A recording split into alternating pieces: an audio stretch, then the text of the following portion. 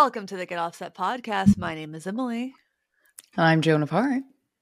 And it's been a couple weeks. No, it's only been 1 week because I recorded with Salvage. Time, since 2020, time is an experience. Like everything's a blur now. Doesn't exist. It doesn't exist. We've been saying that for years. But yes. Yeah, it's been a lot of guests, which has been really fun.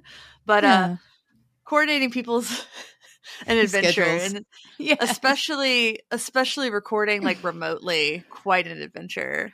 So I recorded Steve's podcast on just iPhones, 2 iPhones, and the Shure MV88 Plus or something like that. It's their little smartphone microphone, and the audio sounded great. The app I was recording it in, I don't know if I did something wrong, but it didn't record the rest of the video in 4K. So like Rick's awkward angle camera is all in 4K and mine's just like normal. I'm like, whatever. You're like, this is fine. This is like you're in the room, like the dog in the room with everything on fire. This is fine. Steve was like, he wanted to record his hotel room because he was meeting someone right afterwards there. Mm-hmm. I was like, we could have taken you to our Airbnb, which is a lot more scenic than the Comfort Inn in Eagle Rock, Los Angeles. But he had AC and I didn't, so he won. Well, yeah. That would be the deciding factor that I would lean towards too. Yeah, it really would, especially when it's a plus 100 degrees or so. It wasn't really like that bad. Like being out in it wasn't like I felt like I was dying, but it made me not. I would just be sweating a lot. I was sweating a lot. I'm not used You're to like, it. So sorry. I am a waterfall. If you don't mind, I am glad. Dude, for me, it's like I thought Los Angeles was supposed to be a desert, and it was so muggy. Really? It was really muggy because there was a hurricane up down in Mexico that was sent a big rainstorm up to Los Angeles. So like we got to see LA when it rained. Like, this feels really like special and rare. Yeah, you're like, I just entered in some kind of equinox. What is this? Yeah. So what have you been up to? As far as what I've been up to, it's a lot. I guess I'll try to make it short because it's also very long. I am kind of preparing, I have a lot of construction going on. It's been a phase that they've been redoing our roofs here, and it's finally going into effect. We'd never had insulation, so they redesigned our roofs to not only add insulation, but also with the raising of the parapets and roof, new windows have to come in. So I've kind of been in a situation where we have like a hurricane on our coast, and they're like, "Oh, we'll take out the windows this week." I'm like, no, please don't. So that sounds like a very bad idea. Yeah, no, it is. We've already kind of had a neighbor that has had, water come in their house, and those are the first 2 houses that they removed windows on. So I was like, before you open the rest of us up, how about you wait a little bit and finish those ones? Doing roof work in Florida during hurricane very bad season. Idea. Yes. Yeah, I would think that would be a very bad idea. It is. Yeah. So it was supposed to be in December, but they kind of moved things up. So this obviously kind of is impacting my ability to record because of the noise, which obviously puts me a few hours at night because they've been leaving close to like 8 o'clock at night. Most of the weekend I've been kind of pushing through on it. I guess on the good news, I learned some new stuff recently as far as reamping and routing things that I've recorded dry in Logic through my pedal board. So then I learned how to do some parallel mixing. So I've been enjoying that and the experience of that. And I'm thinking of, in the Albi demo, using that as a way to record something in dry, do the live loop, which that's the other thing I learned this weekend, to basically do it separately and then have the track recording. So as I am recording with the camera overhead, I'm turning the knob in real time with the loop in Logic set to a drum track, which is what I wanted to do. I never could do that with my Boomerang because it would always, depending on how I close the loop, because I'm not always the greatest, it would always go out of sync at some point. So this is a good way that I'm going to be able to lock in that kind of with a drum beat and make it kind of sound interesting during those points. So you're not just hearing, the same loop over and over, which is important because you want to hear the difference on the LB because there's like 8 presets. And then, of course... 8 presets and then the super settings. Exactly. So I'm Super still going to and the Super Neil, just so people can compare the 2 modes, of the regular and of course the Ultra. I'm still going to keep the loop the same. So obviously you can hop back and forth and see the difference between the 2. Normally I'd do a second different thing, but I think it's important you kind of hear with the same loop how dramatically different Ultra is. That's generally my approach to demos. And I'm sure people get tired of hearing the same fucking that's what I was thinking. Yeah. But at the same time, we as players, I think, often naturally adjust our playing to like the effects we're using, the guitar we're playing, the amp we're playing. And that doesn't really showcase the differences, especially in modulation settings as well. Like I'll bust out like, oh, this sounds like this song, and then I'll like play a riff from like a Chrissie Hynde song or something. But for the most part, I try to keep it consistent so that people can really, really hear the differences. That's also what I've been wrestling with. I was like, I don't want to have people get bored, but also it's really important that they hear the consistency between the 2 modes and how different they are. The other thing in that one, for the house band segment, I've been recording one of the first songs I ever wrote, and this was on acoustic guitar, acoustic instrument, and I'm converting it for this demo into, obviously electric and through effects. So it's nice to kind of revisit one of the first songs I ever wrote and trying to write it for obviously what I know now. So quite a few kind of exciting things aside from the traumatic, dance that I'm doing on the, house and hurricane front. There's some good breakthroughs and some good things that are actually through this demo. I'm learning things. And if I'm learning things at the same time where I'm kind of having fun and exploring things, it's a good balance, I guess. I'll try to keep my stress low. And trying new things in demos is often a little bit stressful for me, but it's something that it becomes pretty essential, I think personally, to like, because sometimes you just really completely need to change your workflow to do certain types of demos. Like I have the Apogee Boom, so I will have released this demo by the time this episode's out. But it's their newest audio interface. Oh, nice. And it has, as you can see, there aren't, I know that you can't see right now, but I can kind of see. It looks kind of, there's only one big knob on it, and you click that knob to get between the inputs and the outputs to adjust the gain or the output volume. But it also has some built-in effects. It has a built-in EQ and compressor that is accessible via the Apogee Control app, the Apogee 2 Control app. And that's really cool, I think, for like podcasters, probably streamers who want to be able to like adjust and fine tune their sound of their voice or an instrument and compression.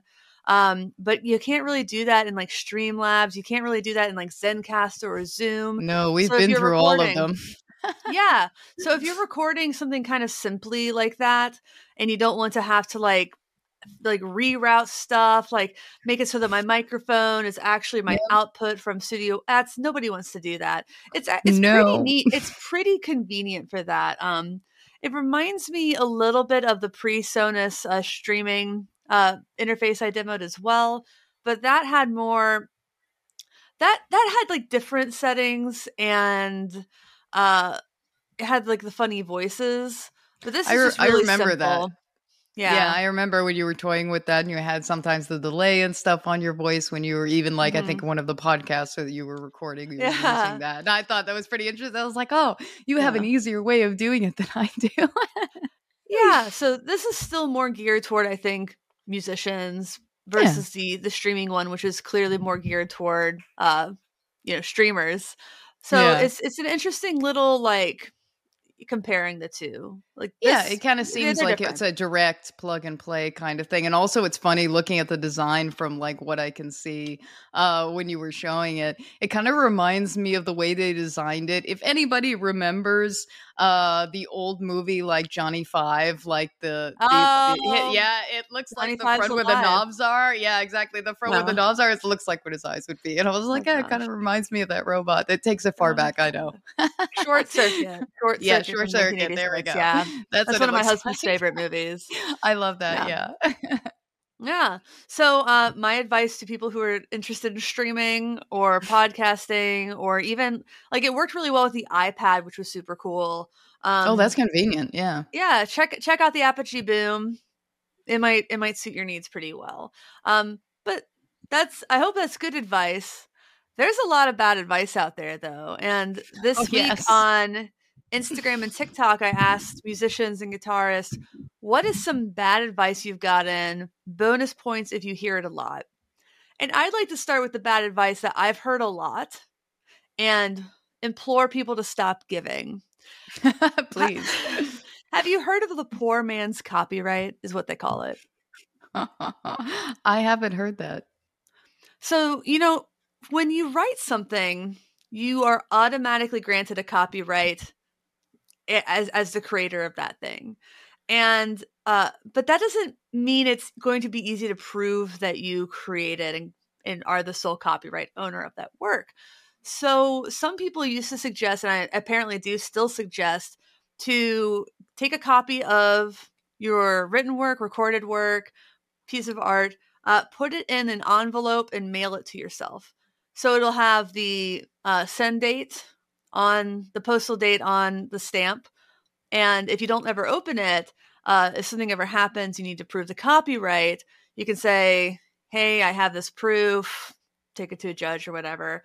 There are problems. Is that when they open it? Like when the judge has it? Like what's the point of not opening it?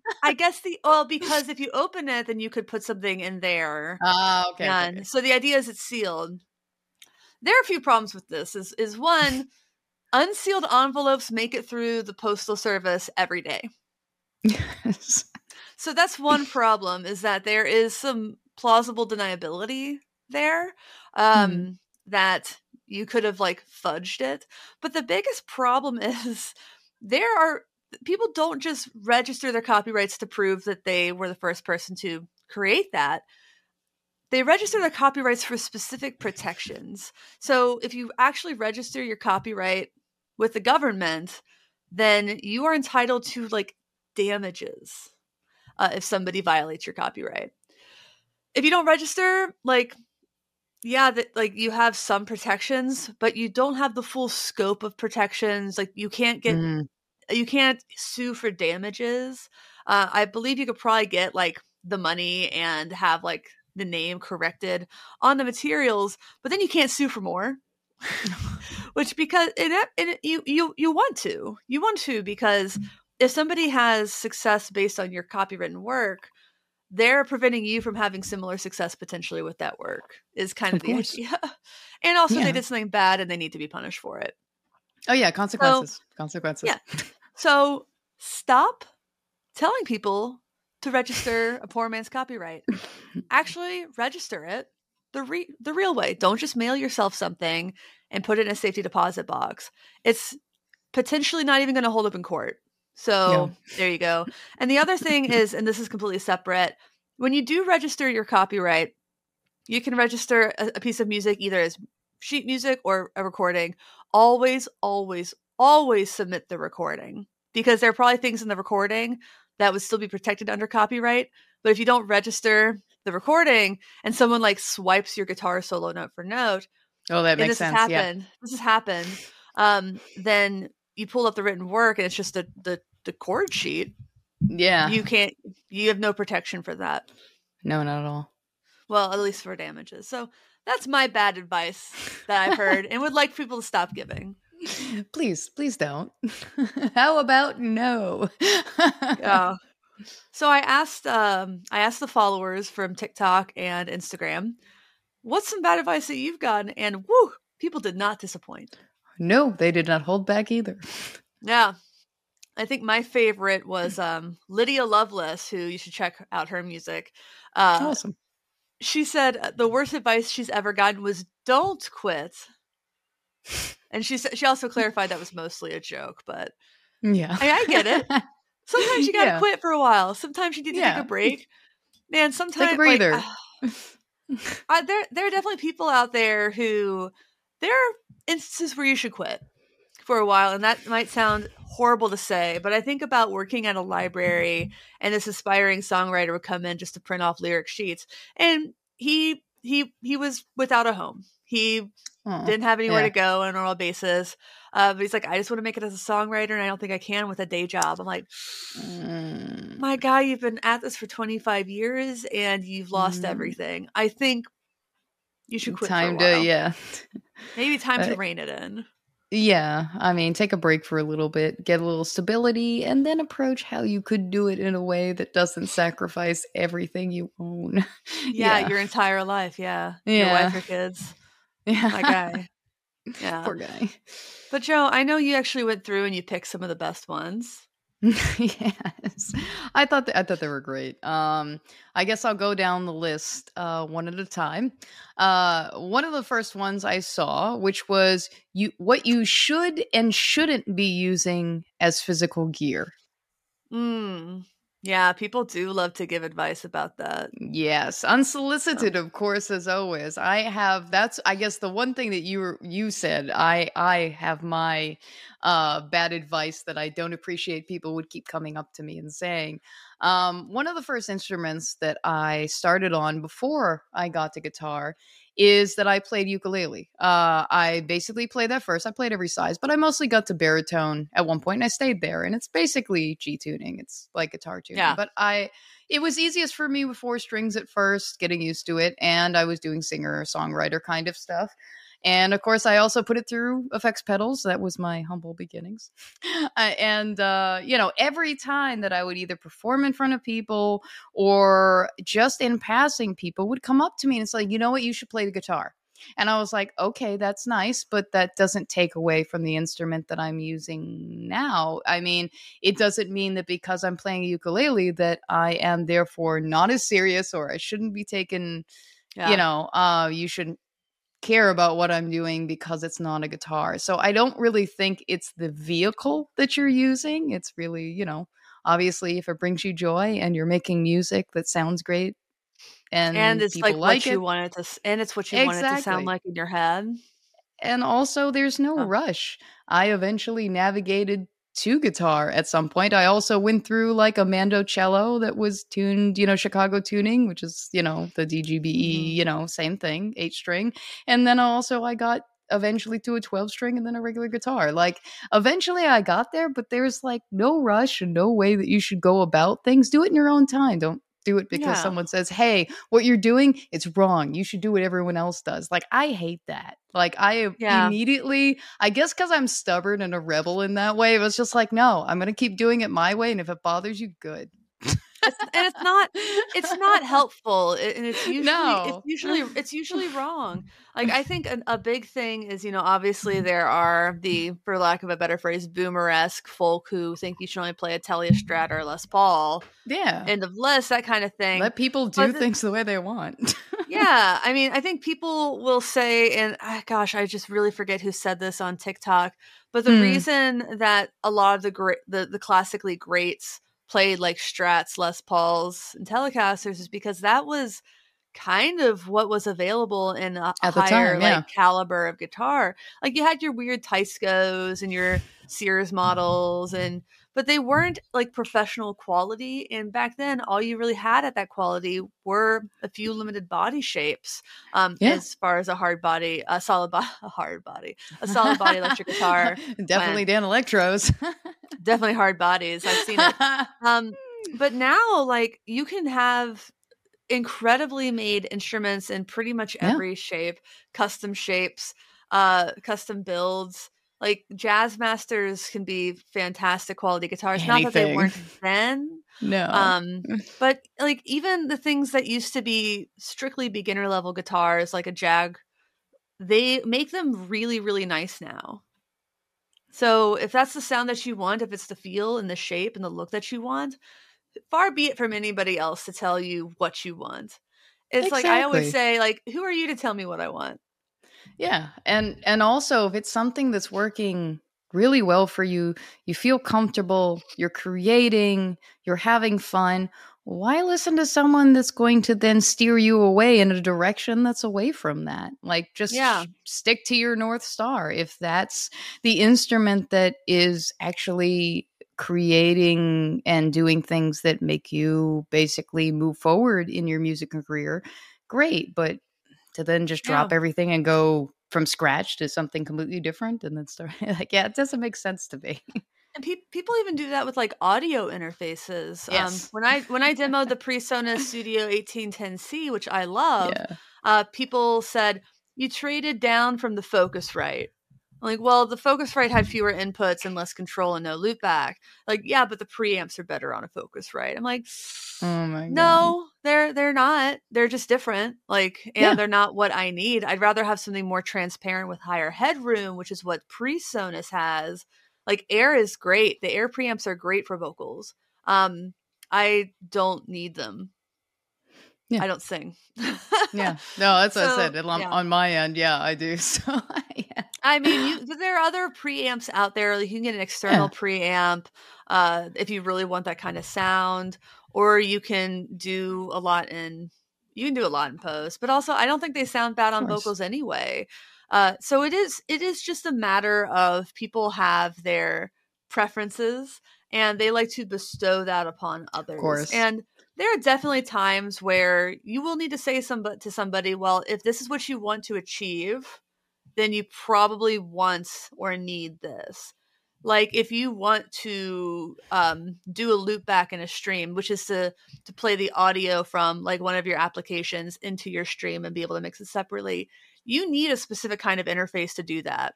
Yeah. So, but that's different from gatekeeping, because it's a matter of how do you, and people are probably asking at that point, like, how do you get that? How do you get the sound from Purple Rain? You don't really get it without a chorus. You kind of need that.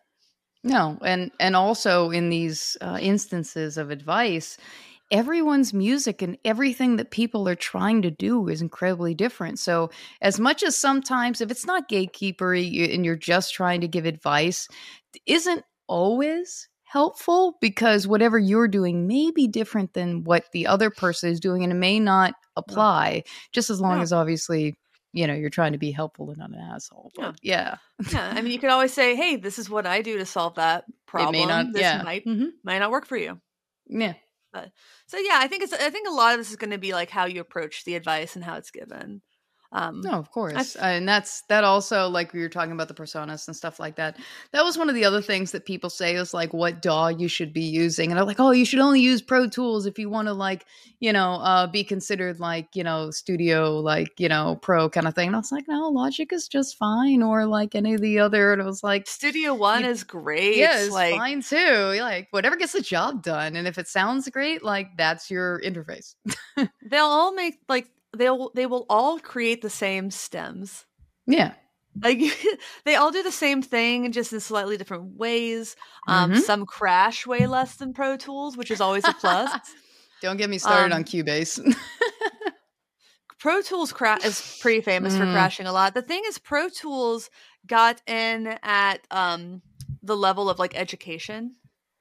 And that's been a great marketing tactic for them, because people learn on Pro Tools, you get certified on Pro Tools, and you feel like you can walk in and, to any studio. And the thing is, like, if you're familiar with one interface, like one DAW, it's cross-platform, to be honest. Once you kind of know how to navigate in one, a lot of stuff is kind of like, transient. Like it goes over into the different ones.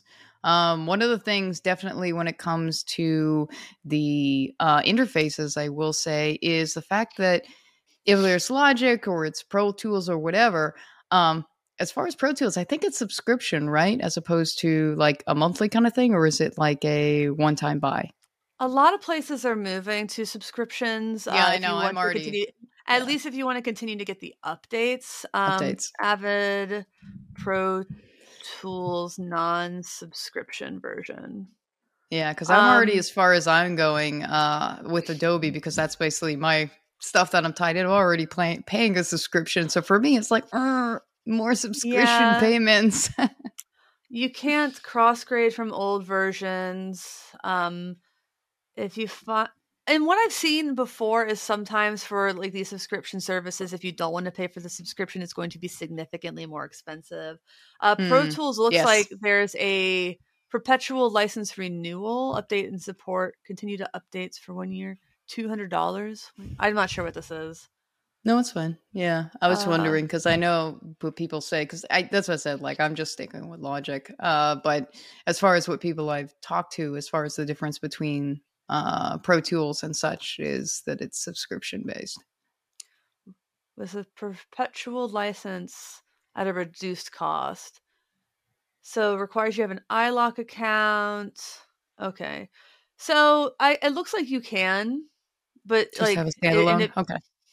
Yeah. I mean, I have a PreSonus Sphere. So that's like $120 a year, but I also get every single plugin, every single sound pack, which is an enormous value. Like all the drum sounds, bass sounds, synth sounds that they offer. Yeah, that's great. Typically make people pay more for. I get that, and I can still use external plugins with it because it is the PreSonus Studio One professional level. Yeah, that's what I appreciate again about Logic, is the fact that I can use other external plugins and I just buy it and it's fine, because I'm already kind of trying to avoid the the buy-in kind of situation with like UA, where so you want all this, you have to pay more for it. And I'm like, no, I'm not doing that. I don't want to. I don't have that kind of money. Yeah. I get too distracted from buying more pedals, which I shouldn't be. Yeah, and it's not... your DAW's not the funnest thing in the world to buy. Neither is a power supply. Nope, nor is a reamp utility tool. No, but it will open up a lot of new worlds for you. But no, yeah, exactly. Let's get back into bad advice. What else we have? All right. What else we have is, if you haven't made it by a certain age, don't even try. That is such bullshit. It's such shitty advice. And of course applied, obviously, when you think about a lot of times when it comes to being a woman, we tend to have a societal expiration date, which really shouldn't exist, but that's a lot of the things we have to navigate. But there are some incredible women even who have had enormously successful careers later in age, even though as a society, the acting and music industry tends to fetishize young, get obsessed with like people who start young, like Fiona Apple getting a record deal when she was 17. Sheryl Crow didn't have a hit record until she was in her 30s. Yeah. And she's one of the most famous musicians on the planet. Exactly. One of my favorite songwriters is Lucinda Williams, and she didn't get big until I think she was in her 40s. Adult contemporary big.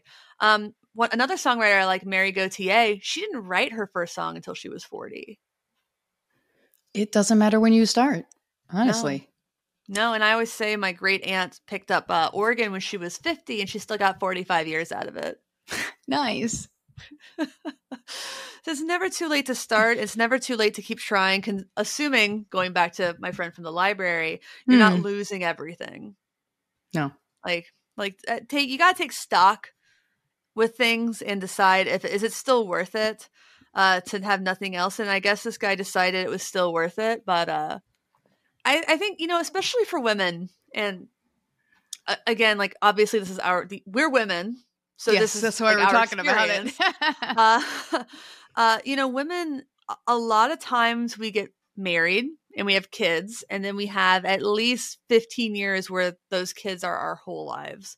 Because after 15, they become more independent. You can start doing more. And we kind of culturally speaking, forego our own interests in favor of our family. Because women, even though there have been vast improvements, and I think we both are lucky and have partners who pull their own weight and probably then some. and neither of us have children, but I also think that if we did, our partners would be present and good parents, probably. I know, speaking for me, I know Rick would be fantastic at that, but it's not something that we have or want. No, but, that's about the same thing. Yeah, like Carlos would be great, but like I am not able to, so that's not happening. I'm sorry. I didn't really want kids anyway, so it's just as well. I literally just blocked someone. Fine with cats. I literally just blocked someone from high school who I haven't talked to since high school, sent me like an invitation to join her fertility group. And I was like, you know what? Fuck you. You don't know my life. Oh my God. Like, wow. You have no idea what you could have just been doing to somebody. Oh, you suck. Oh my God. Yeah, don't do that. To send that. Don't do that. Yeah, because if someone can't conceive, like that's so it becomes a very personal and serious question. Oh, yeah. So yeah, you don't know somebody's life. Just don't fucking do that. Don't do that ever. Sometimes people ask me and Rick when we're having kids, I'm like, you don't know that that's an option for us. I hate that. I hate that so much. And the other thing I hate is like anytime, like if you have chronic health issues, you have nausea. Like, are you pregnant? I was like, no, I'm not. Am I not? I'm not drinking for a while. No, it's just I switched antidepressants. Yes. there can be another reason other than, hey, I'm pregnant. You gained weight? No, I switched antidepressants. Thanks for asking. Thanks for sucking so hard. But that is all to say that even though like a lot of women have great partners now and men are more than ever stepping up in the household, women still tend to do most of the work after work. So even if you have a full-time job, women still are more likely to cook. They're more likely to clean. They're more likely to rush kids to soccer practice. Which again, takes a lot of time. That wasn't even my experience because my dad was a very much present parent, which is I think kind of why I mine was too. Yeah. Expected that with a partner. Yeah, but so yeah, there's no age limit on being a musician. I have one more story that I'm going to tell. I did a gig a few years ago with this woman, and you know she was old enough to have a son who was like 16, 17 years old, and I guess her son had like a lot of platonic female friends, and a group of him and his friends, a lot of whom were female, went to one of his mom's gigs. Okay. And the girls just ate her up. They fucking loved it. And the mom said, you know, I wasn't really expecting to get such an enthusiastic response because like she's in like her 40s. These are like teenage girls. It's not even the kind of music that they like. And they really thought his mom was super cool. I mean, why the fuck wouldn't you? Oh, of course. Yeah. And Mom. And she's like, why do you think that is? And he said, you make them not afraid of getting older because you're still doing awesome stuff. I think a lot of times you look at people who are older and you're like, I feel like your life got kind of boring. And like, if you see somebody who's older and still doing that kind of thing, even though they're not huge rock stars, even though it's not their primary source of income, even though they're just out there having fun, just knowing that it's okay for adults to still play and be joyous it makes getting old a lot less scary, I think. Yeah. No, exactly. I agree with you. I mean, I talk with people and know people that are in their 50s and 60s, like still playing, doing gigs, having fun. And that's really great for me to see because I'm just like, great. Like if I'm able to keep my passions and still do things that I love into that point of my age, like that's really, really good to see. I feel less wary and less, I guess, afraid that I'm going to lose the ability to do those things by seeing other people still do it. I think it's wonderful.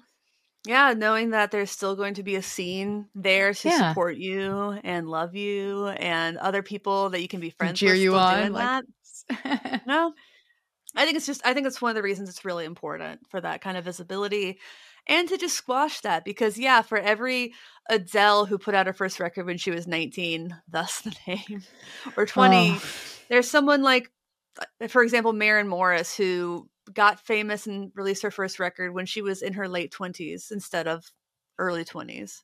Yeah, I feel like also those are like outliers. Like a lot of times that people make it in general, it's just sometimes like just luck. You know what I mean? It is a lot of luck. Especially so young. Yeah. I was like, you can't use that as a gauge for your own success. Like I don't use profession, like what the society claims as pros. Like I don't use that as my gauge of success. I think that's not a good thing to do at all.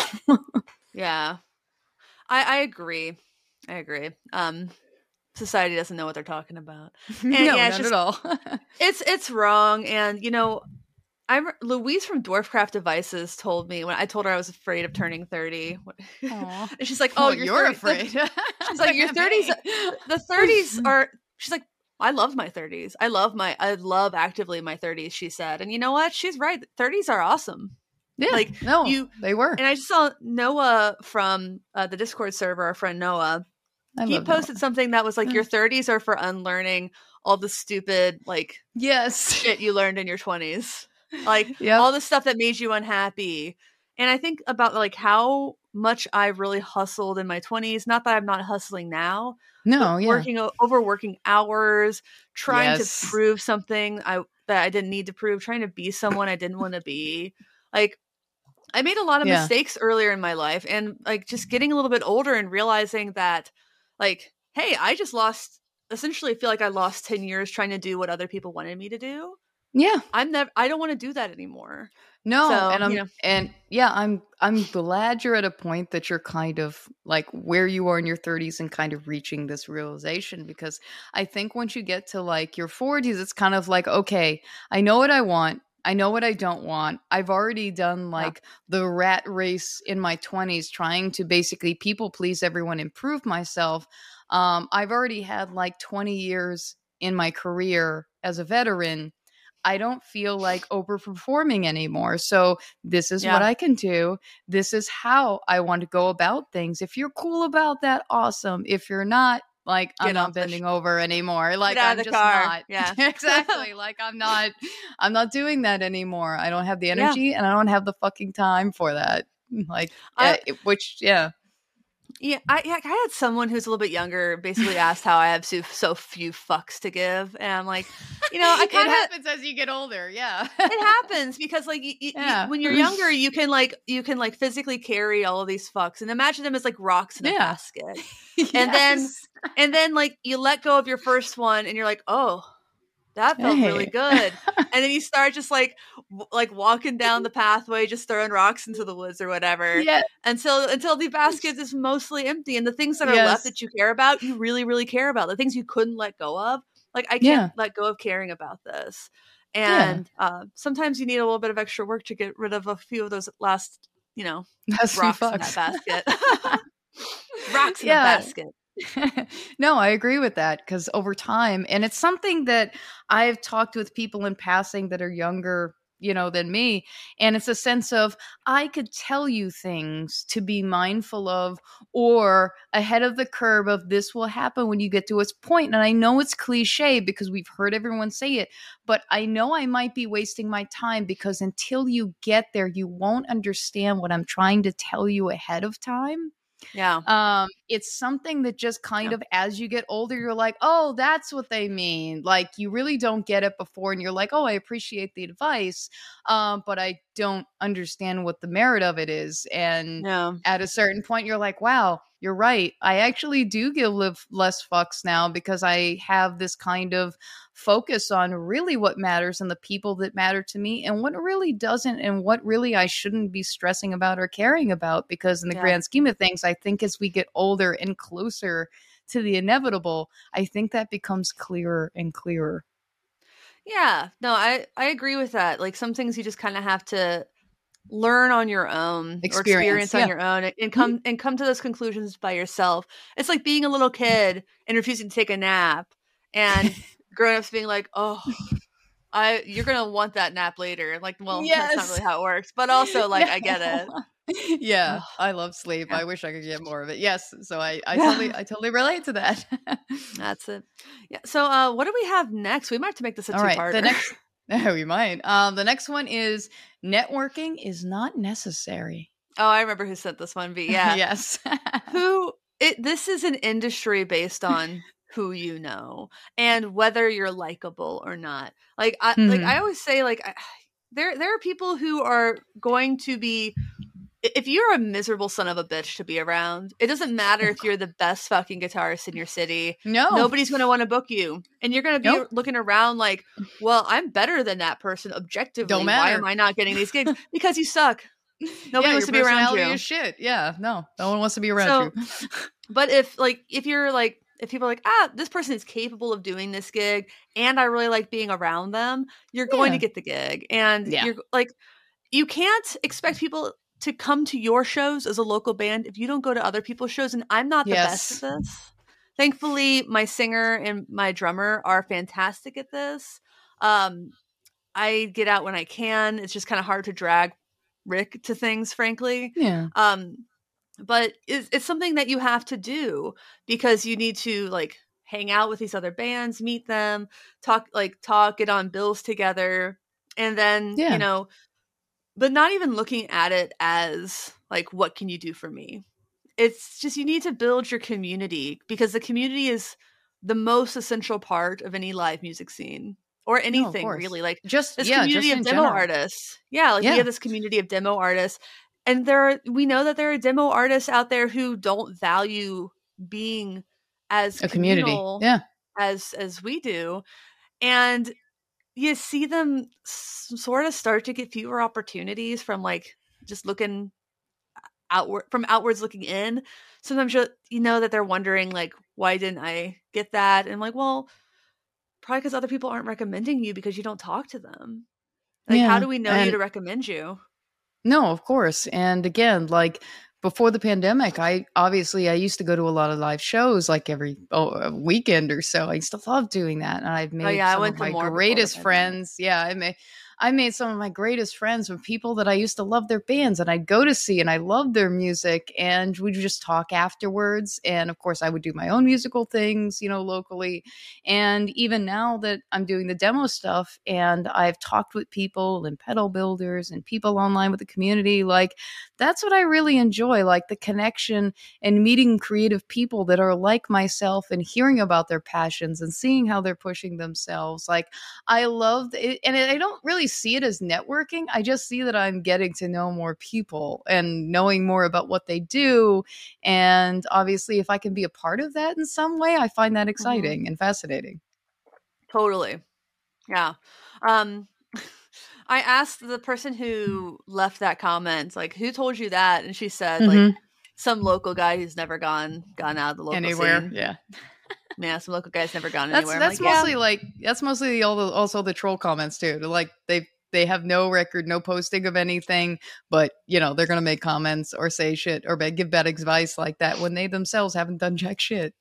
Yeah, and that is really the truth. We're not the only people who've talked about this. Like, no, a lot of people have. This guy he's a bassist. He goes by Amp. Like that's his channel name. He talks about like, I get these troll comments, I click on their profile and they have no content. They've got nothing. And, you know, maybe they think Ryan said that too. Yeah. Nothing. Maybe they think that, you know, they're better or could do it better. And shit, maybe they could. But maybe put yourself out there though. They aren't. Yeah, prove it. And it's like, it's like going to a baseball game once and the guy behind me and my friend John kept saying stuff like, oh, if I hit that ball, it would have been a home run. I'm like, dude. Yeah, okay, dude. Yeah, you and me both, buddy. I'm Babe Ruth. Yeah, totally. Yeah, I'm Hank Aaron, you know, whatever. No, dude, you probably played baseball in college and didn't ended up in like round 15 of the draft or something low like that. Like, if anything. But yeah, it is very much a thing. So my unsolicited advice for people is, well, you know, and I kind of hesitate to say you shouldn't be critical. You can't be critical of things unless you do it yourself. Yeah. But there's a difference between being critical and trolling. For the sake of, yeah. Mm-hmm. Yeah. And then like offering constructive criticism, that's, you know, if people ask for it, leave it. And if you see something you really fucking hate it, don't engage with it. What are you doing? Just scroll on. Like, go to something that you do enjoy. Why do you stop to just be a fucking asshole? If it's not for you, go elsewhere. Like, rage I don't bait. understand. Everything is rage bait for these people. I call it hate watching. I was like, why are you torturing yourself? Why are you doing this to yourself? It's not something like that you want or you enjoy, and you keep commenting on these videos that you keep watching, and you're just posting negative comments negatively across the board. Like, what is your life like? I really have to ask, like, what's going on in your life that you're projecting all of this emotion onto these random people just doing what they love and sharing things, really not really getting paid much and just doing it mostly because they love it? Because obviously, like, the pedals don't equate for like paying for the amount of hours and things like that they put in. They're like actually doing it because they're passionate and they love it. And here you are just going to the comments, just shitting all over it. It's like, fuck you, dude. Like, go, whatever's going on in your life, go solve it. Like, this ain't it. Some guy commented on my stuff the other day, one of my posts the other day, because at the end I'm like, hey, if you want to support the channel, here are ways to, including free ways. And the guy said something like, stop begging for money and get a real job. And then so I took that negative comment, I turned it into an Instagram reel because I get monetized for Instagram reels. Thanks and for the I immediately made $10 off of it. I thought that was amazing. Yeah. And then I told him, I'm like, this comment's already made me $10. When you troll the troll. And then he was like, well, then you need to give me my fair share of it. I'm like, who's begging for money now? Yeah, bitch. What's wrong with you? And then he's like, I just want what's mine. This is not begging. I just want what's mine. I'm like, do you think you're entitled to compensation for commenting on my post? And he deleted his comments. Call J.G. Wetworth. Say some cash now. This guy, he was so dumb. He literally commented, I'm deleting my other post so you don't get. Yeah, he commented on that same post, I'm deleting my other comments so you don't get a boost in the algorithm. I'm like, what do you think you're doing right now, my brother? You're still doing it. Like, you're working for free, dude. Thank you. And you know what? And you know what? YouTube kind of likes comments. They really love return visitors. Yes, they do. Amazing. Oh my God. People are just like, you can't win. All right, what's next? All right, so what's next is one of the things I do appreciate Tulpa effects. I love his pedals. So one of the things, yeah, I love him. So one of the things, he had a few. I'll basically say two of them is you use or have too many pedals on your board. And also there's an instance of his sister was in the band with him for a while when he played out. And he kept having these people walk up to him and basically say like, hey, your drummer's pretty good for a woman. So it's like, it's okay only if she's good. Like, you know what I mean? She's great. I've heard some of the videos. So like, again, like, what is the bad advice as far as like your band is only good as if, you know, whoever's you're good for a girl. We all know women have to work twice as hard for half the respect. But have you ever actually been told you're good for a girl? Because I definitely have. Yes. Yeah. Yes, I have. So I do want to get it out of the way for people who think this doesn't actually happen. It fucking happens and not just in music. I've been told my writing is good for a girl. I've been told my writing is good for a girl. I'm like, some of the most famous fucking authors in history are women. And my writing's good for a girl? Yeah, I played goaltender throughout my whole life. I went to USA development camps. I played with guys mostly, and I always got that. And I had the number one spot always on the team. Like the other guy who was a backup goalie was a guy. Like I was the one that was basically heading most of the games. Oh, I'm pretty good for a girl. Like, no, I am good. Like that's what it is. I am good at what I do. Yes. You're pretty good. Period. So yeah, I mean, that doesn't feel like bad advice so much. I do long for a time when women can successfully be as mediocre as men can. And I'm not over here saying like I'm a 10 times better guitarist than other demo artists because I'm clearly not. Like that's demonstrable. But I'm sure I was a better goaltender than I am like a guitar player. Yeah, like I probably I'm good though. And I've had people ask if I'm any good, and when I said yes, it just seemed really kind of flabbergasted that I would say that. Like, I mean, I wouldn't have like this wouldn't be my office if I wasn't somewhat competent At what you do, my yeah. instrument. So that's kind of funny. But the advice being like you have too many pedals on your board. Yeah, like I've gotten that before and I hate that. I was just like, no. If I know how to use it and that it isn't muddy and it doesn't sound good, and it sounds good in what I'm doing, no, I think I have just enough. It sounds good, and if you're using them, it's not too many. It's probably just enough. Yeah. Or you should get like an HX Stomp instead of using your real pedals. I'm like, HX Stomps are great. They're great. And people who love them, love them. Of course. Maybe you just don't want that. Maybe that's just not your solution. Or maybe I think they don't want a whole pedal board of things and you just want one solid unit to handle all your stuff. I mean, it's basically like whatever you're comfortable with juggling. Some people want a whole pedal board to turn knobs on. Some people want something that's not as much effort. Yeah, some people want presets and plugins. Exactly. That was on here too. Valid. Yep. Equally valid. Just completely equally valid. And it's a matter of personal preference and taste. Yeah. And honestly, you're damned if you do, you're damned if you don't. Just because you can't beat them doesn't mean you should join them. Because people are going to be miserable sods. Like it's it's like it's inevitable. Yeah. The other one is that I see here is the exposure is going to be worth it. There are. I'm gonna come in with a hot take. Sometimes it is. Okay. Sometimes exposure is worth it. But if they're to the point where the exposure is going to be worth it, they probably have the fucking budget to pay you. Yeah. But there are times where doing stuff for free can be relationship building.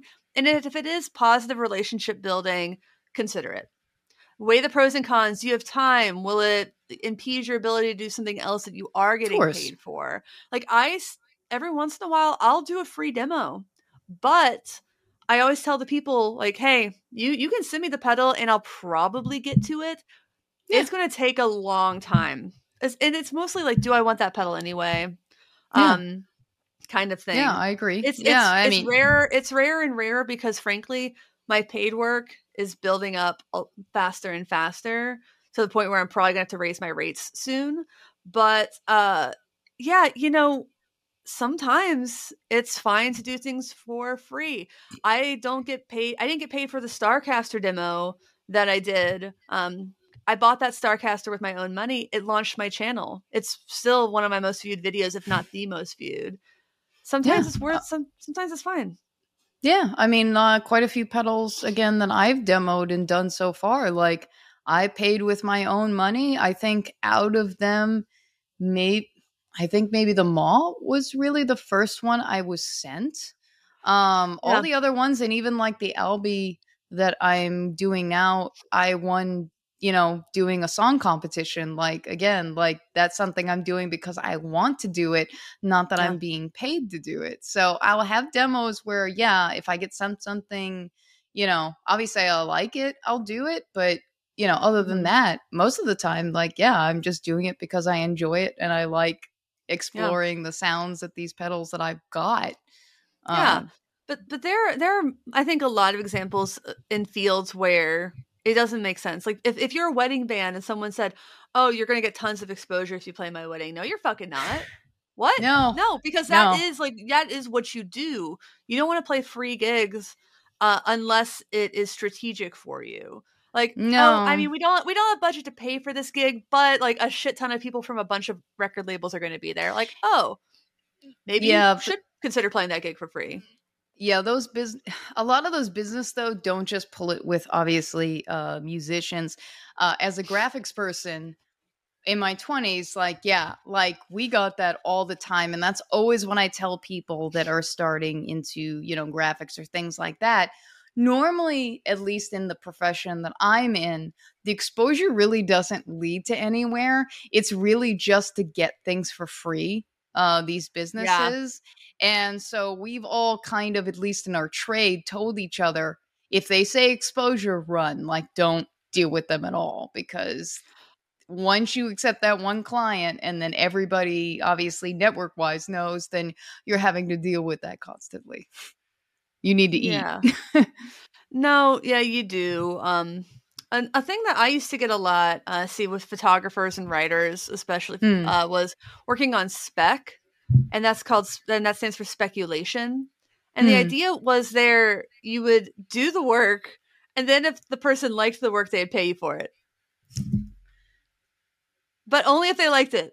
And you're like, no, like if you're reaching out to me, you should already know what my style is. Yeah. And then they're probably going to use it anyway. I've seen that happen too. So yeah, I think working on asking someone to work on speculation is evil. Yes. And it's also kind of the like, I know there are websites where it's almost like a competition where you like, I want a logo, and 5 people submit logos and only one of them gets paid for it. Don't do that. No. There was a guy who I went to college with, and he, for some reason, thought he was super hot shit. He did have like an indie record that maybe got some good reviews or whatever, but I don't think anything really happened with his career because he was like a drop in a bucket. Ultimately, he asked a bunch of students at my college to mix, I think, 1 to 3 of his songs, and then whichever mix he liked the most would get to do the whole record. Like, no. You are nobody. Like, you need to pay people at least for their time. Like, if I am applying for a writing job and someone wants me to do a writing assignment, it is standard in the industry to pay for that writing assignment, whether it gets used or not. Like, you'll pay you for your time, $250 for an article. Like, okay, fair. Even if they never use it.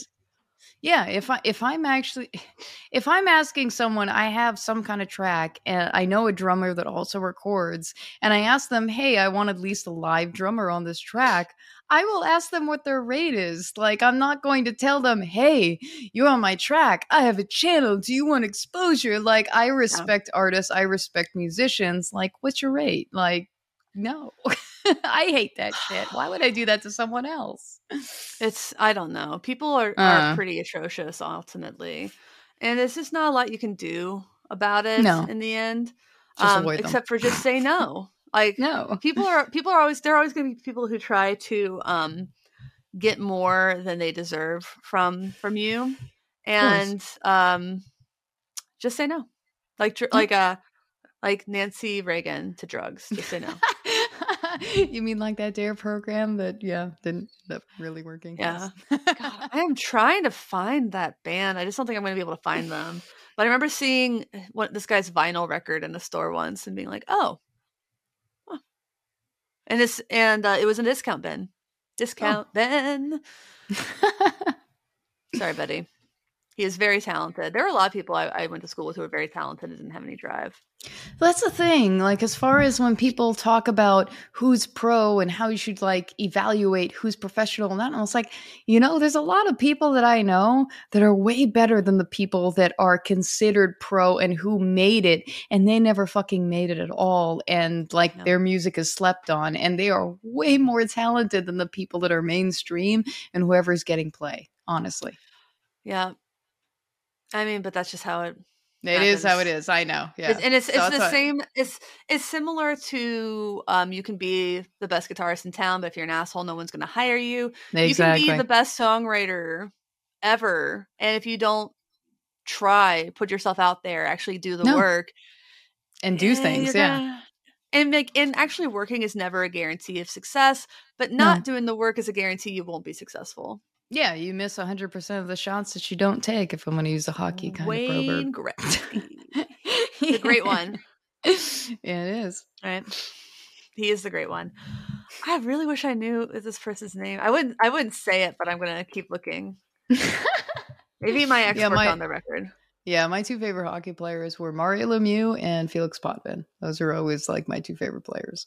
Yeah. I liked pretty much anyone who played with the Preds. Rick Nash. Nice. I love Rick Nash. Yeah, I don't know. No idea. engineer. I'm never going to figure this one out, huh? No. There we go. The mystery shall continue. Unless you found it out. Yeah. No, I probably won't, and I don't super duper care, I guess. Chris Staples. Oh, you can't count that. That was a live show. I'm never going to find it. All right. It's okay. It's all right. Just let it go. Let it go. Let it go. Let it go. That was beautiful. Yeah, I know we don't have time to get to the rest. Are there more though? Yeah, there's like 5 other ones. So I mean, if we want to do a part 2, we can do part 2. We're gonna need to do a part 2. We're gonna need to do a part 2 on this. Because I gotta bounce. Because in true Emily fashion, I haven't eaten yet. Oh no. And I would prefer to. Yes. So thanks again, Joe, for joining me on this podcast endeavor. This was a really fun one, I thought. Everyone out there, I'm bad at saying at the top. Please like, comment, subscribe. Spotify, Apple Podcasts, video version of the podcast on Spotify. And there are usually like polls and questions and things you can engage with there. Patreon.com/GetOffset to get access to our exclusive Discord server, merch at getoffsetpodcast.com. Please like, comment, subscribe on the YouTube channel. Super chat if you want to drop us a tip. We have that. If you're still watching the premiere, you can still super chat. You can do it. You can do it. You can do it if you really want to. If also anybody out there, any brands or anything wants to sponsor the podcast, I was forgetting about that. I can definitely tell you that I will be super creative in plugging whatever it is that you want. If you've seen my channel, you know how creative I am. I will definitely make it entertaining and worth your while. So please. Yes. Sponsor the channel. We'll definitely do a very creative plug that will not get you ignored. Mm-hmm. And we appreciate any support you may throw our way. Yeah. Also check out the Pedal Playhouse. That's Joe's channel. Social. Both of us are there. Yes. I think I tagged you in the Instagram bio. Please let me know if I need to update that. Yeah. So everyone out there, thanks for watching. Thanks for understanding. Until next time, my name is Emily. And I'm Joan of Heart. And I said your line because I forgot. It's all right.